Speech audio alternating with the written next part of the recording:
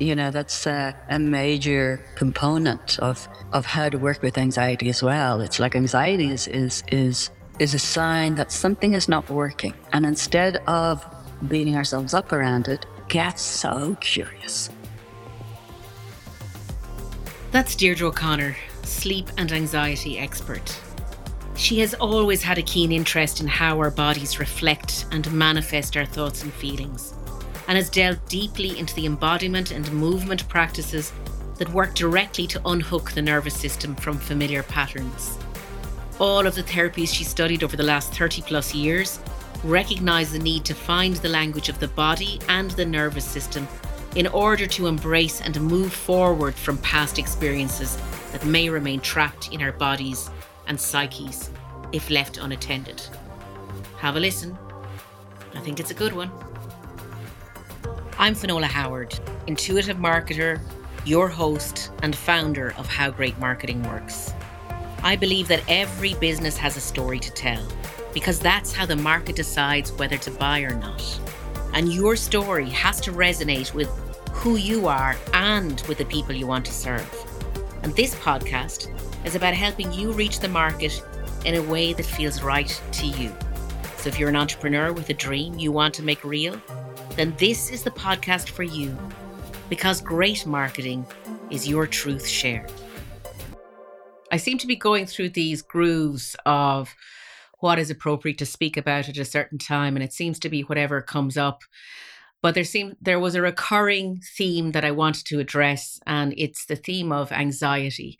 Anxiety is such a big challenge in today's world, and it seems like I'm having a conversation about somebody or somebody's friend or somebody's son or daughter or brother or sister suffering from anxiety.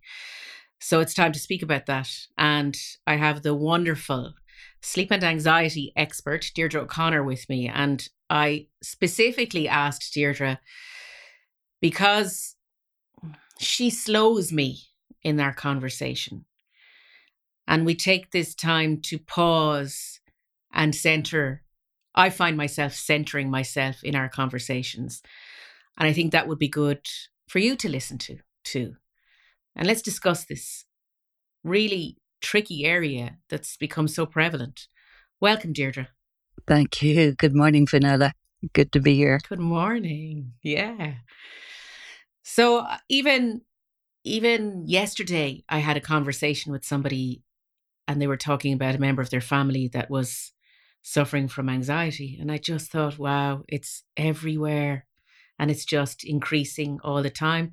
And we actually don't understand it. I think it's true. And I think often, when we think of anxiety, and I think it is changing a little bit in Ireland, but, in my day, talking about anxiety, that there was a kind of a shame around it, like you're not coping so well, and you should be able to do this. And so we're made to feel that there's actually something wrong with us, instead of actually what the truth is that our brains and our nervous systems are responding to so much information, like such a, that there's not a moment hardly that goes by, without somebody kind of knocking on us, knocking. And I mean, when I say knocking on us, we're getting the messages from Facebook, we're getting them from our emails. And I mean, I'm not even going to go into all the other social media platforms. Well, it's in essence, it's this information rich, overly rich, overwhelming information age that we're in, bombarding us. And in our discussions, one of the things that really struck me was this idea of often anxiety can often be linked to trauma. But what you mentioned to me was this idea of everyday trauma, that we don't realize we're experiencing this idea of everyday trauma, all of us. Exactly that. And I think the pandemic really heightened that for us, so it's like what was already with us kind of got condensed in this pressure cooker kind of situation. And one of the really interesting things for me and something that really supported me in my own healing from trauma was the recognition and the realization, and all the top names are talking about this, Dan Siegel, Bessel van der Kolk, Stephen Porges, etc. What they're saying is that, as humans, which we are as mammals, we're actually hardwired for connection. And if we don't have that, we actually, our nervous system responds in that sense of, and I love this term, Sarah Payton, one of my teachers uses it, it's called alarmed aloneness. It's not the aloneness that you're with yourself and you're peaceful and you're content. The alarmed aloneness comes in when you are literally on your own, or you have that feeling. You might actually be with many people, but you have that feeling that you're on your own. You're the only one that can fix this. You're the only one that can work it out. You know, it's like you have the weight on your the weight of the world on your shoulders. You've kind of, in one way, you've gathered it to yourself. And, you know, so you might be, and I'm thinking particularly of women entrepreneurs, because that's a lot of the, how would I say, yeah, that's within the framework of what I work with is women who are trying to do everything. So not only are they mothers, they are, and a lot of them are actually in their own startups and start businesses. And it's like we haven't kind of come away as women. We haven't kind of come away from that sense of being the main caretakers. So, you know, if I think of my own situation here, my husband is amazing and he helps with a lot. But you know, their brains work differently. And as women, you know, hardwired for connection, for that care, but it's mostly gone into the care of others. Whereas it used to be, you know, when we were living more alongside of ourselves, I even know you know, when I was growing up in the 70s, it was like, we'd be in and out of each other's houses. Neighbours were in and out of each other's houses. You know, if my mom, I remember the time my mom went into hospital, we went over to our neighbours for dinner, or they came over, you know, with dinner to us. And so it was that whole community that we were kind of connected to in a way that we don't actually have access to. And that in itself, that aloneness sends us into the everyday trauma. Let's just recap that for a second, just to ground it for everybody. Great. This idea of alarmed aloneness. Yes. This idea that it's not just loneliness, which has become a pandemic in its own right, but alarmed. Explain the word alarmed aloneness, that we feel so solitary that we have no one to rely on. Is that what we mean by alarmed aloneness? We either don't have anyone to rely on, or we don't feel that we have anyone to rely on. And when we're in that place, what happens is our neurophysiology kicks off. Okay. And it sends us into our survival brain. And when we're in our survival brain, what we do actually, let me just bring it back a little bit. When we go into overwhelm, and overwhelm will mean different things to different people. So overwhelm can be, you know, having a couple of projects on the trot, for instance, and not being able to focus on the next step. So that's overwhelm. Or for perhaps, you know, somebody asking you for some work that they need done, and we're trying to get it done, but there's too much kind of going on, and there's a little bit of panic comes in. But the other side of it is we can start to feel guilty if we don't produce in time, or we don't kind of get the results that the person wants us to get. So in that situation, for instance, so you can imagine, you know, you've got one or two projects on the trot. Somebody kind of comes and says, look, I need this right away. Particularly as women, our caretaker part will either go into the guilt, or it will go into, I've got to get this done, into the panic. Now, when we go into that place, and so that's almost the first step. When we go into that place, our hardwiring will look around to see if there's anybody to help us. But very often, we will override that. Why will we override that? Just female conditioning, nurturing conditioning. Exactly. That's it? Exactly that. So we'll override that. We'll override the messages that we're getting from our bodies, from our nervous systems.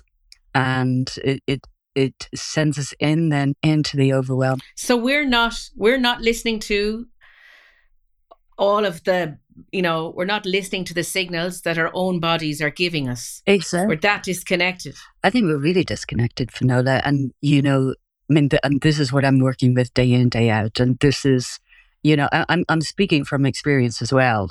I'm not kind of coming in and, with big judgment. Can you tell us, are you happy to share a little bit about your experience?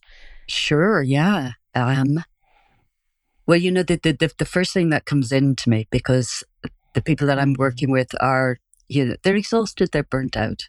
They've reached the bottom. And when I think of my own places where I've reached the bottom, where I've reached that point of exhaustion, not being able to go any further, my own exploration into it was also kind of looking at, part of my conditioning, part of what I grew up in. But not only what I grew up in, what my own parents grew up with. And when I look back at that line, I really do come from such a long line of exhausted women. I look at my grandmother, for instance, she had 15 children. 15 children. My grandmother came from 16. Extraordinary, isn't it? Yeah. And the thing was... it's really wrong. It's wrong, and it means that, and this is part of how we go into those survival states is, as children, as babies, we depend on our mother as the caretaker for our brains to actually develop into that place of settling and ease. Now, if your mother has had 15, 16 children, she can't give that to you, because she's, my own grandmother, I go back to her again, it's like she died when she was 60. She got married when she was 20. So that meant that every year she was either giving birth or she was in the aftercare, they call it the kind of the 9 months after the baby is born, and all that kind of critical brain development is happening, and all those kind of neural pathways of wellness or distress are actually being formed. So if I think my own mother, for instance, she had 7 of us. One passed away. But when I was born, she had my brother. She was 22. She had my brother, and she had my two brothers. So they were about 2 or 3. So I was being, how would I say? But yeah, that's the family that I came into. But at the time, my father was away. He was working a lot.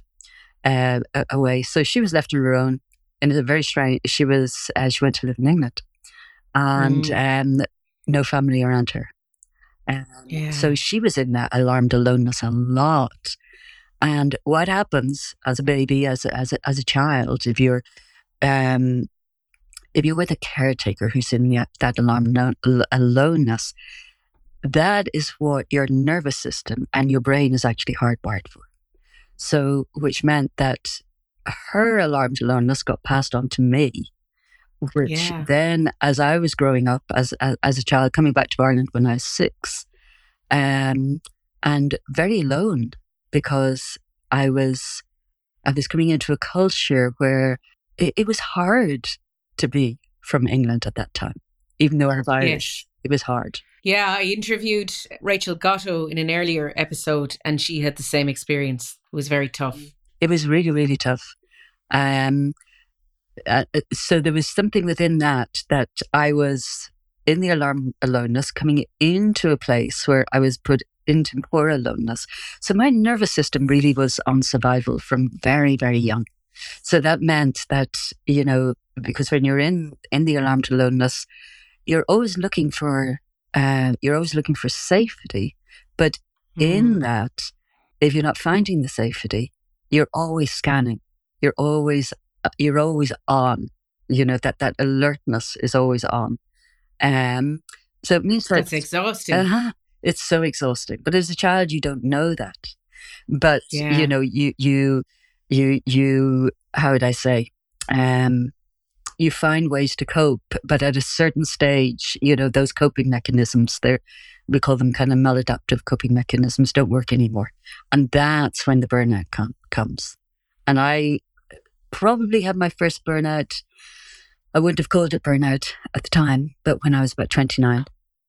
Yeah. And the life I was living and the work that I was in I was so not suited to it. But it was at the time of, well, I was going to say it was one of the major recessions at the end of the 80s, early 90s, before we come into the Celtic Tiger. And I gave up my pensionable job, which everybody thought was absolutely crazy. But I went on a real kind of journey for a couple of years. I traveled through India, Nepal, Thailand, spent a lot of time in monasteries, in ashrams. What was the trigger that made you change everything to leave that pensionable job? Was it just you couldn't take it anymore? I literally could not take it anymore. I remember one day walking down the road back from work and thinking to myself, I was literally counting up the years that I had left. And I was thinking, I cannot do this. So Bravo. Bravo, yes. And it took a lot of courage, but it took a lot of kind of getting to that point of actually desperation. Yeah. Real desperation. And it's like, I think at that time in Ireland as well, like it's not, we didn't talk about anxiety. No. We didn't talk about our problems. We didn't talk about, well, I certainly didn't, and my friends certainly didn't. And my family, I grew up in a family of boys. So, that emotional world was not accessible really to them. We didn't even use that term. No, then. No, we didn't. And what was interesting was meeting up with school friends now and having conversations with them. And now they name it as anxiety. But at that time, we didn't have the language. There was no language. And that again, if we don't have any language for our experience, it also puts us in that alarmed aloneness, because we're left thinking, I'm the only one, because no dialogue is kind of coming. So it's like, well, nobody else is talking about this. Something is wrong with me. That's where we go. And that kind of tightens that sense of alarmed aloneness. Yeah. So that's where I was, in that kind of very vulnerable place where I didn't know how to live my life. Nobody had taught me. I didn't have any mentors, didn't have any teachers or guides or anybody to put language in what I was feeling. So it was like, okay, I cannot do this anymore. Let me get out, And the only way I could think of getting out was actually leaving. And at the time I was working with a voluntary group that had projects over in India. So I ended up on one of the projects, but I was dying to get out of there. And because I had heard of this word called meditation, I had no clue what it was. Ended up in a 21-day meditation retreat, not knowing one end of myself from the other. Do you think you have to be self-aware to do meditation? Or do you think meditation helps you become self-aware? When you say self-aware, Vanilla, what do you mean by that? Conscious of, when we just spoke a few minutes ago about listening to ourselves, our bodies, our brains, or our instincts about what's happening to ourselves. And it's a meditation is a daily practice that is advocated the world over. And I'm calling to mind the conversation we had in prep for this, which was when you're in high anxiety, because this was such a useful piece of information that I want to share, that you shared with me, which was when you're in high anxiety, when you're at that point, you can't meditate. The best thing to do is just breathe. Am I paraphrasing you correctly? Because I found it so useful. Yeah. So what I just add a little bit to that. Please. So absolutely. And here's the reason why it's really hard. I mean, even without anxiety, it's hard to sit down with yourself and meditate, just follow the breath. Because there's going to be 1,000 different things that are calling your attention. There's going to be that part of you that kind of gets guilty for taking time out for yourself. Yeah. There's going to be the part of you that, and we come back to our role as women as caretakers. There's always kids, there's always dinner, there's always parents, so whether you have kids or not, which I actually don't, I look after my mother in some Yeah. respect, so our mothering aspect is always called on. So when we sit down, that's all going to come knocking on the door. So it's like every thought that we have and every, how do I say, how we've been culturally acclimatized to be on the go all of the time. And add in anxiety to that, and which means our brain is going to be spinning, our mind can't stop, and there's no relationship with that. How would I say, taking care of ourselves in that way. So for me, when I work with people with anxiety, to ask them to meditate, it's going to be too uncomfortable in their bodies, because when you've got anxiety, it feels like, you've drunk about 10 cups of coffee, it's like that kind of charged, revved up kind of way. So you just become more aware of that when you sit down to meditate. So what I do, how I help clients is actually to just discharge that first. And so it's almost like taking off the first layer of stress. It makes sense to discharge that first. Yeah. That makes sense to me. So this is the movement piece of your work, is it? This is the movement piece. It's the movement, the breathing, and letting because I work in a neurophysiological perspective, which means that you've got to change. You've got to change the chemistry. Then usually when we're anxiety, we've got the cortisol and we've got the adrenaline pumping through us.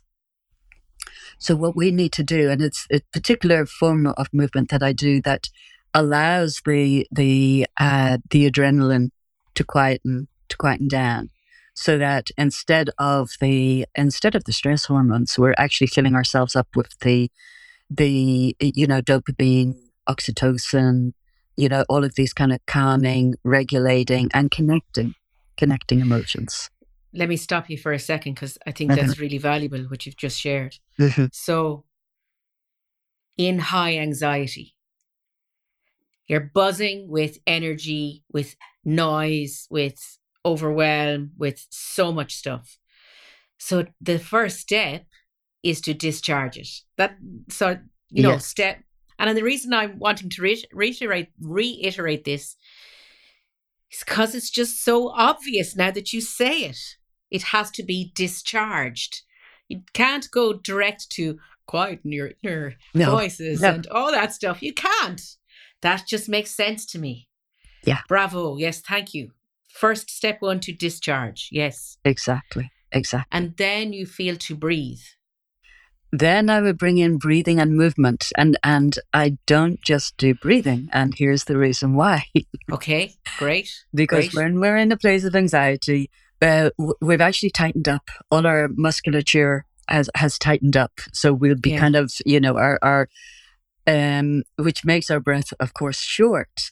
But if we're in that place quite often, which many, many, many people are, I mean, I would say, well, every single person that walks in my room is. But I watch people a lot, and I watch how they're holding themselves, and I watch how they're breathing. And very few people have I met that are breathing efficiently. But as a kind of a breathing practitioner, again, I wouldn't say to somebody, take a few deep breaths. And here's why, is because their rib cage from that kind of contraction is not able to let go. So this is why I use the movement. I use the movement to open out, to yield, to soften, to let those patterns of tension that kept us in anxiety dissolve. So it's kind of the next step. It's the next step in the kind of in the discharge, if you like. It's that's interesting. So I'm thinking about myself this morning as I was sharing to you that I was swimming and it was 2 degrees in the water. And I notice, because this is how I manage at the moment, and I am not an expert, but I know I have a practice before I get into the water to soften, to slow my heart rate, and to soften before I put my head in the water. Wow. Because then I'm able to do it. Yeah. And then I'm able to do the breath, every four strokes. I'm able to, because the trick for me with the stroke is to go slow, take a slow breath so I can keep swimming. So that makes sense to me, what you're saying. Yeah, yeah, yeah. Yeah. And why I'm saying wow is because, our instinct is actually to tighten up against it. Oh It's yeah, actually to I brace. have to consciously do it. Yeah. No, I really understand that. I really understand that. So it's, there's a counterintuitive thing that kind of comes in for us. I'm thinking, because we're talking about anxiety, but we're talking about it, if I talk about it in relationship to work, for instance, and people that come in for me, because a lot of them, again, they are high achievers. They want to do well for themselves, and I want them to do well for themselves. But I know that the only way that they can do well for themselves is that if they're in a well-rested body, if they're in a well-rested mind, so that, the part of the brain that comes online is not the anxious part of them, but the part of them that's calm and focused, and that can, that can think creatively, that can think out of the box. So I always encourage, I always encourage them to set up these constructive breaks throughout the days, constructive brain breaks. And like part of that would be, I love that as well. So it's not just, you're not just kind of lolling out, or you're not kind of scrolling through Facebook, or, whatever your thing is. You're actually literally, taking a break away from your desk, coming down into movement, and you're firing the brain up in a different way. So that it's, and when I say firing up, I don't mean in an energetic way. I mean, so that it's switching mode, it's switching out from the anxiety and into that part of us that can stay in that kind of calm and soft and easy place. Connected state, which is vital for women. Because again, if we go back into the kind of what women depend on for their stress release, and this is so important, is a high enough level of oxytocin. And and the oxytocin is the connecting, you probably know this, the connecting hormone. If we don't have that, we really suffer.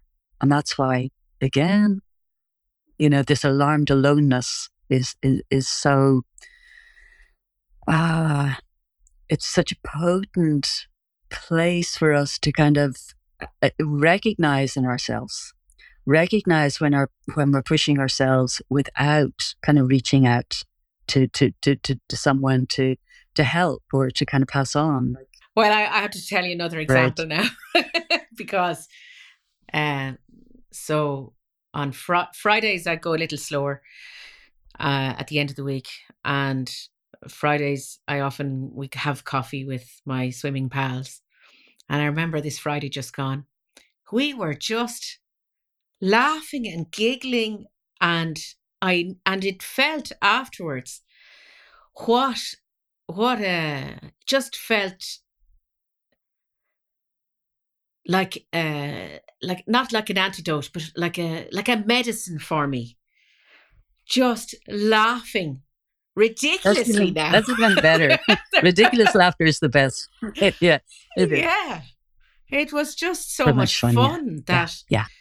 Exactly that. Yeah. Exactly that. And, there's something about, and that's, that leaves us, with such fullness and such kind of steadiness in ourselves, and we feel part of, and, in our everyday world, there's something about, looking for those moments of connection. And, so it's not often, or it's not always that we can connect with another, for instance, but we can connect with ourselves. And, and it's only from that place of connection, that we can connect with another person. And I'm thinking of your example, like, when before you go into the water, you soften, you relax. So you're actually connecting with yourself. And then you're bringing that place of connection out into others. Now, if we do that during our workday, we can spend that time of connection. Then we can actually connect with, for me, it's often, well, actually, what do I want to say here? Or, if I'm looking at my writing, for instance, or if I'm thinking of clients and how I might be kind of working with them next, it's like, okay, what's the most important thing here for them? And, I allow that to filter through So that what wants to be kind of known and recognized, it kind of just bubbles up to the surface. So if I'm looking for Yeah. so it's like, and we know this, and we know, Yeah. and again, this is why This is also how I work. I always say we work with what rises. exactly that. Yeah, and we really have to let it bubble and percolate, because otherwise we're just going to be working from the survival place. That we know it's that kind of is what we know is the hustle culture, isn't it? But even this allows us, being in this connected state seems to allow us to navigate the noise and make better choices, and even better choices. We have better choices, and so we come out, and that kind of brings us out of the overwhelm.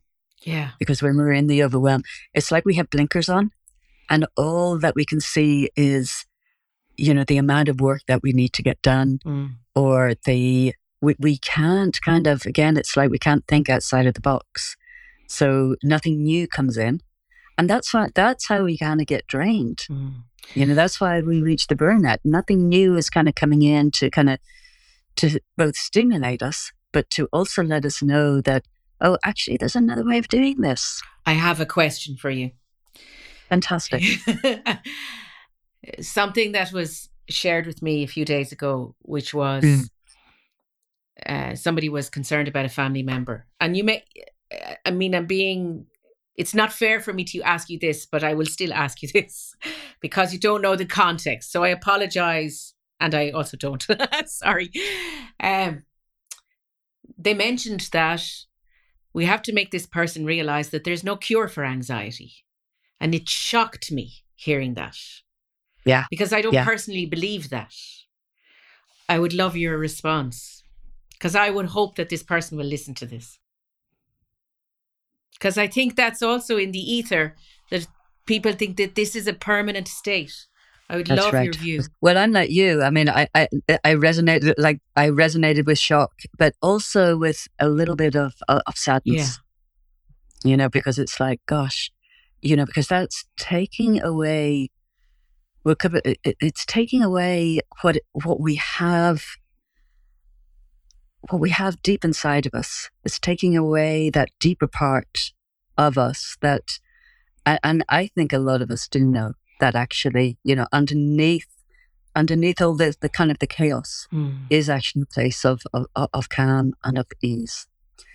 Something in us intuits that. And I know my very first intuition of that was when I was about 18 or 19, and I was walking home. This was in my very anxious, sad place. I was walking home. I was walking home with a boyfriend, and we were in, let's say, we were in a little bit of an altered state. Yes. And as you are when you're 18 or 19. But I remember, actually, I was having two experiences at the one time. I was having, gosh, this is good. This is different to what I normally experience. So there's that.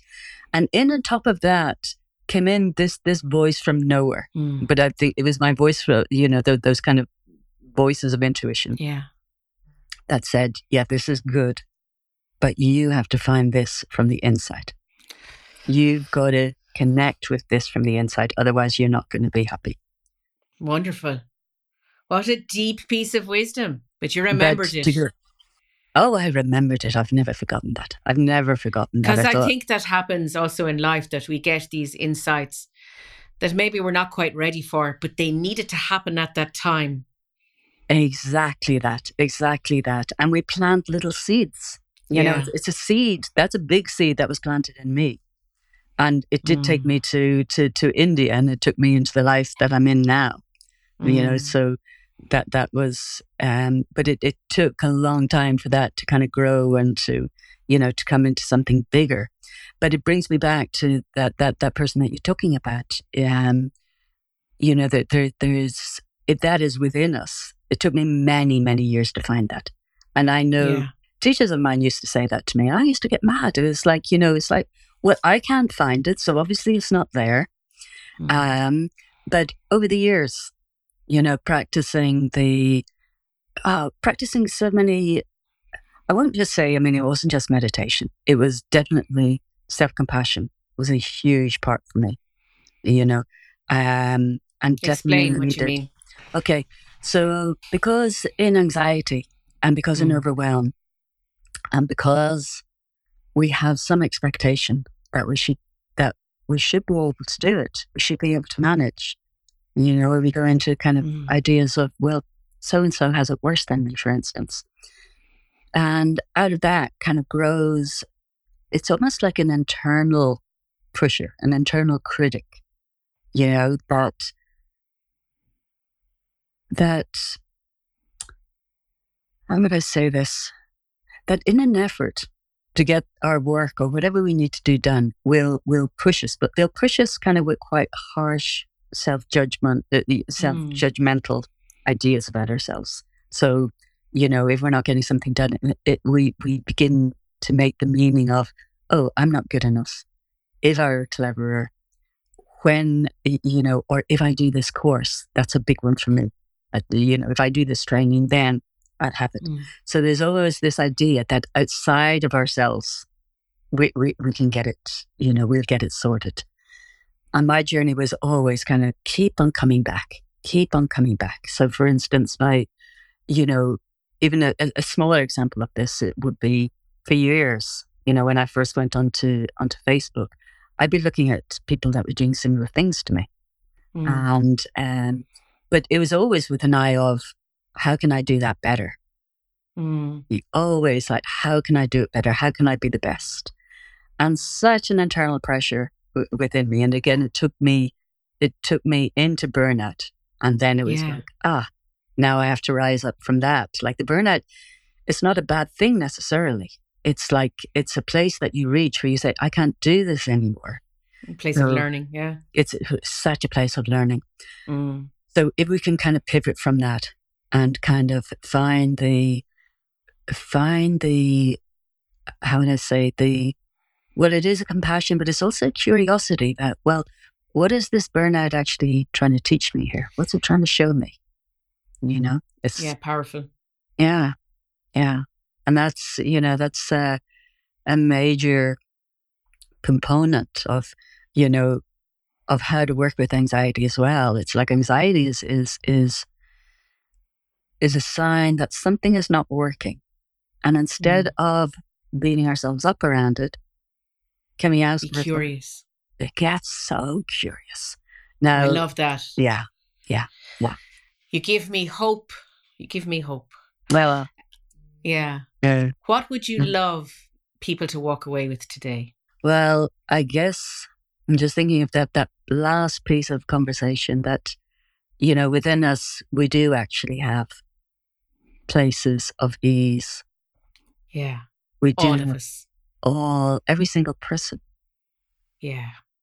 Now, I know that sounds like quite a, how would I say, big thing to say. And it's even big for me to say that, because for years I would have thought I was the person without it. Yeah. And yet that everybody else had it. But it's something about being our own best friend as well. Because we wouldn't treat our best friend in the way that we treat ourselves sometimes. And if we can kind of soften into the exhaustion, into the anxiety. So rather than rather than going into the telling ourselves stories about not being good enough, etc., it's to take that breath, to soften, to yield, to come back to ourselves. Now, this does take time, it does take practice, and it does take guidance. I'm not going to lie. It's not, we have to learn this. It is a practice. Well, it makes sense that we would have to learn it, because otherwise we would have done it. Yes, exactly that. Exactly. Yeah. Exactly that. But then the message also to leave people with, I think, is to seek the guidance. To seek the guidance, to stay in those places, because if we stay in those places for too long, it's like they begin to become a little bit of, it's almost like it becomes harder to get out of. It becomes like second nature. And then we start to believe, oh, everybody else can do this, but I can't. And for me, I had to seek the guidance many, many, many times. It wasn't just once or twice, but it's to seek the guidance from not somebody that's going to tell you how to do it, but somebody that's going to walk alongside of you, and to kind of, to be with you in it. That's a great place to leave it. Thank you so much for your time, Deirdre. That was so valuable. You're so welcome, Vanilla. So welcome. I hope you enjoyed that episode. And if you'd like to find out more about Deirdre, then check out untyingtheknots.ie or email her at deepsleepclinic@gmail.com if you'd like to join her for her free 21 Days of Unshakable Calm programme. And if you'd like to support the show, please leave a 5-star rating and review on Apple Podcasts. It's a chance to tell me what you love about the show and helps others discover it too. And I'll be back next week with another great guest. And until then, take care.